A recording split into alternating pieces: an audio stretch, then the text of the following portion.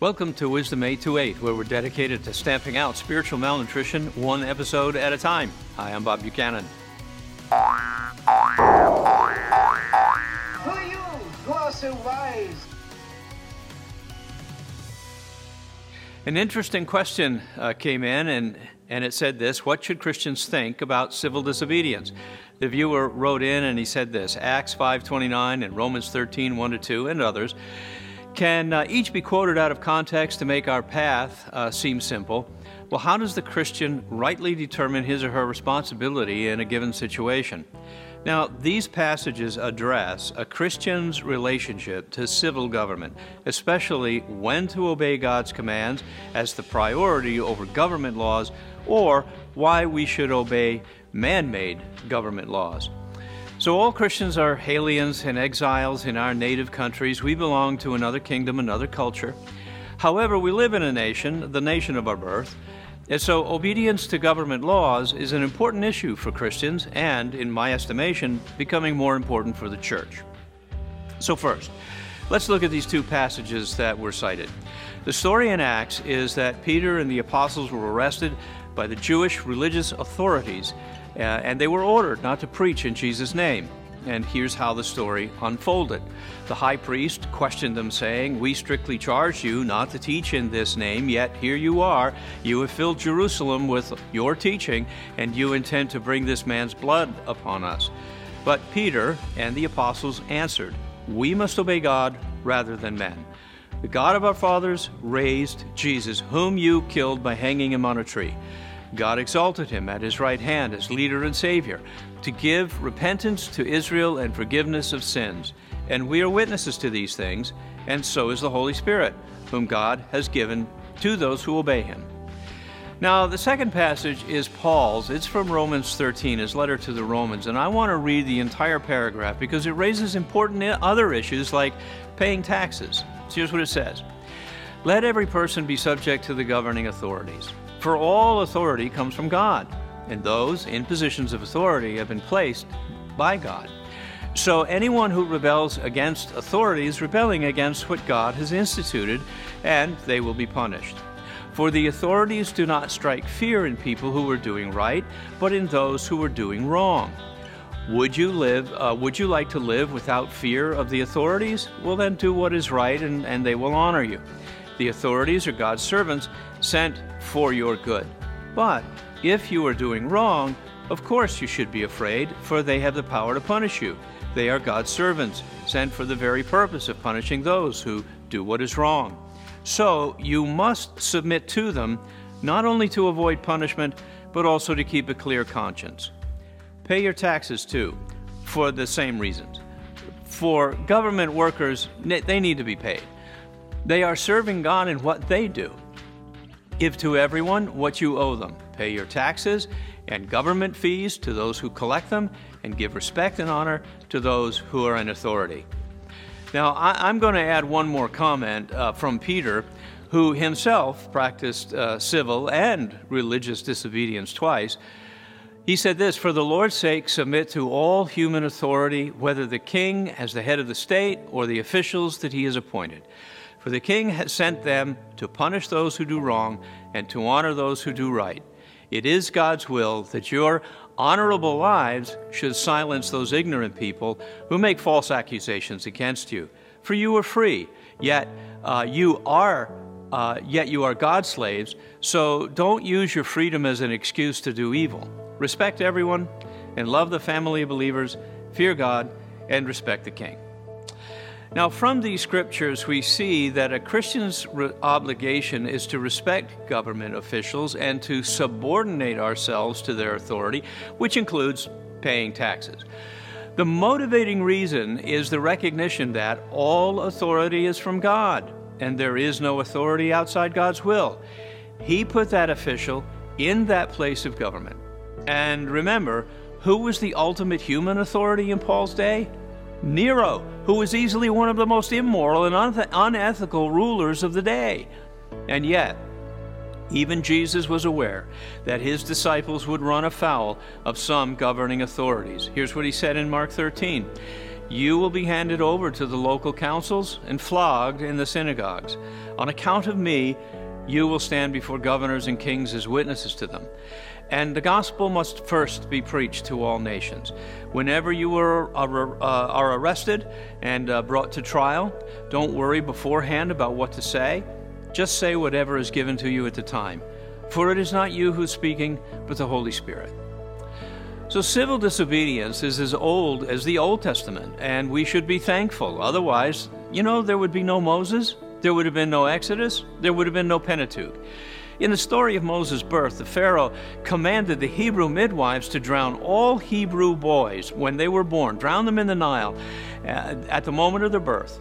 The midwives refused Pharaoh's command, saying that Hebrew women were just so much more robust than the Egyptian women that the boys were born before the midwives could even get there.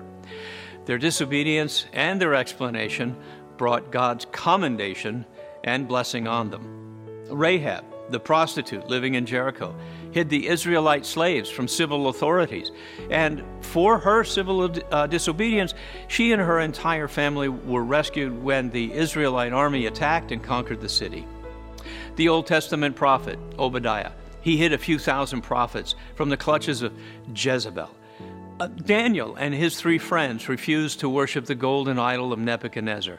And in Revelation we see that those who refused to worship the beast were killed for their disobedience. The consideration that ties all of these examples of civil disobedience together was the faithfulness to God first and above all government authorities who enacted unjust or unrighteous laws. The state isn't the highest authority for a Christian. Whenever government demands conflict with the dictates of conscience informed by God's word or directly contradicts God's word, Christians are obligated to obey God by disobeying unjust laws. But, and here's an important personal consideration to put into your equation, our disobedience is to be conducted in a nonviolent way and to obey the command to subordinate ourselves to the governing authorities. That means that we must be ready to accept the consequences for our disobedience. There are some laws that the state has no right to demand or enact. But under ordinary circumstances, Christians should actively support civil government and the institution created by God in its ministry, as Paul called it, to promote good laws and a good ordering of society. Now, this raises the question for us of what are just and unjust laws and how do we deal with them. Augustine, the bishop of Hippo in North Africa in the 5th century, and Thomas Aquinas, a Roman Catholic theologian in the 13th century, they agreed on unjust laws. As Augustine said, a law which is not just does not seem to me to be a law at all. Obedience to an unjust law is not required. Both theologians agreed then, as do Christians today, that a truly just law is one that originates in God's character of goodness and righteousness. Take the example of Rosa Parks, who refused to obey the segregation laws of Alabama in the 1950s. Those laws forced blacks to sit in the blacks-only section in the back of a city bus, or even if they were in the black-only section, she had to give up her seat to a white person if it was needed. Now, Parks was told by a white person and the bus driver to give up her seat, and she refused. She was threatened with arrest, to which she replied, "You go right ahead." And at the very next stop, she was arrested and charged with violating the Montgomery, Alabama segregation laws. Segregation laws are unjust laws because they violate the character of God, who creates all people, regardless of color, in His image. Thus, they deserve dignity and equal treatment under the law. And a law that is unjust, when it singles out a particular group for unequal treatment, should not be obeyed. The discussion of unjust laws is an ethical one that needs careful consideration. Now, we may not like a law, but our preference doesn't make it unjust. Aquinas elaborated on this question. I can only give you a synopsis. First of all, a law must be reasonable and not enacted for the purposes of gaining power over a population. In his thinking, reason or reasonable law corresponds with the natural law or the rational, reasonable thinking of God. Second, a law must aim for the common good of a whole community. However, the common good may require sacrifice or even hardship on some people for the benefit of others, but no law should segment a particular group for unjust treatment. An example of this would be the taxation of only millionaires and billionaires while everyone else doesn't pay their taxes. Now, third, a just law must come with the authority to enact penalties when disobeyed. And fourth, a law must be declared and well publicized. If it's not, ignorance can actually be an excuse. However, you know that speed limit sign that you see? It's standing there as if God himself put it right there in that spot, and whether you saw it or not, you'd be guilty of your speeding. In that case, ignorance is no excuse because it was plainly publicized. Now, there's much more to Aquinas' thoughts, especially on the criteria necessary for civil disobedience. It's quite nuanced and thought-provoking, but we're not going to get into that here today. If you want to explore this treatise on laws, it's called, you can see it in his massive work, the Summa Theologica. So what general guidelines can direct a Christian's consideration for acts of civil disobedience when unjust laws are forced on a society? Well, first of all, Christians should resist a government that commands or compels any evil law and should work in nonviolent ways within the laws of that land to change the government that permits the evil. For example, if a law demands that a Christian doctor must perform abortions or recommend abortions or else lose her job, that doctor is right to disobey that law. However, with the act comes submission to the penalty, whether loss of job or fines or sanctions of any other kind. What is not allowed in an act of civil disobedience is the willful destruction of property. Trespassing is against the law. But if you participate in a sit-in, you'll be subject to an arrest on a misdemeanor violation probably, and you may spend some time in jail or maybe pay a financial penalty. A friend of mine and a pastor I know were both arrested outside abortion clinics back in the 1980s for trespassing, and they accepted the penalties that came. They did the right thing, in my opinion, in both conduct and submission. Now, all that to say that if a Christian can flee from an evil government, he or she should do that. But disobedience towards that government will bring punishments, and they should be accepted. And Christians should, when they're able, work for political candidates who support policies that support the common good. The very least Christians can do is vote in every election, even for the dog catcher who is pro-life. Now, the last thing that's important to remember is the church's obligation to pray for our leaders. Knowing that God appoints our leaders to serve his purposes, and knowing that not all our leaders fear God, and that some are interested in the common good while others are interested in having power, the church is obligated to pray for them. Here's what Paul said: I urge you first of all to pray for all people. Ask God to help them, intercede on their behalf, and give thanks for them. Pray this way for kings and all who are in authority so that we can live peaceful and quiet lives marked by godliness and dignity.